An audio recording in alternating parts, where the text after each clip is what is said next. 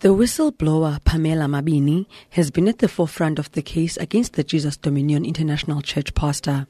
It's believed she is the one that gave assistance to the victims and provided information to the Hawks, which led to Omotoso's arrest. Mabini says she was talking on her phone outside her KwaZakhele home when she noticed two males urinating nearby. She says a third male who was closer to her home then approached her with a gun. So he just made threats that I must leave Didi alone, swearing at me. And then immediately as he was pointing, I ran. And then the shots went on, 2 shots. So I ran. As I was running, I bumped into my dad, screaming that they must call the police. Police spokesperson Andre Pietges confirmed the shooting, saying there were no injuries.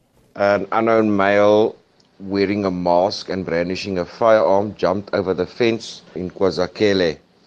A lady who was a complainant in a case was threatened by this man that she should withdraw the case that she's got against a certain person, and then fired 2 shots at her. He luckily missed her, and then he ran away.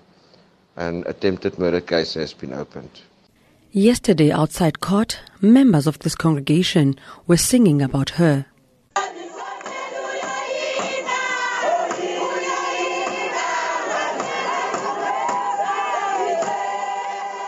Pamela says this is not the first threat.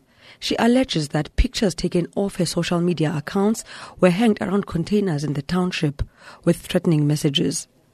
Despite these, Pamela says the victims should not back off and she will continue supporting them. My concern is the victims, but then I want them to be strong, because I'm not going to back off. Fine, they are sending the message, they want me to back off, or they want to kill me, whatever that they want to do. I'm not scared of death. If I die, I'll be dying doing a good thing for those girls, because they've got no one to support them. Nigerian pastor Omotoso is facing 63 charges, which include sexual assault, human trafficking and rape. He is due to appear at the Port Elizabeth High Court for the pre-trial conference in August. I'm Olutu Matsipani in Port Elizabeth.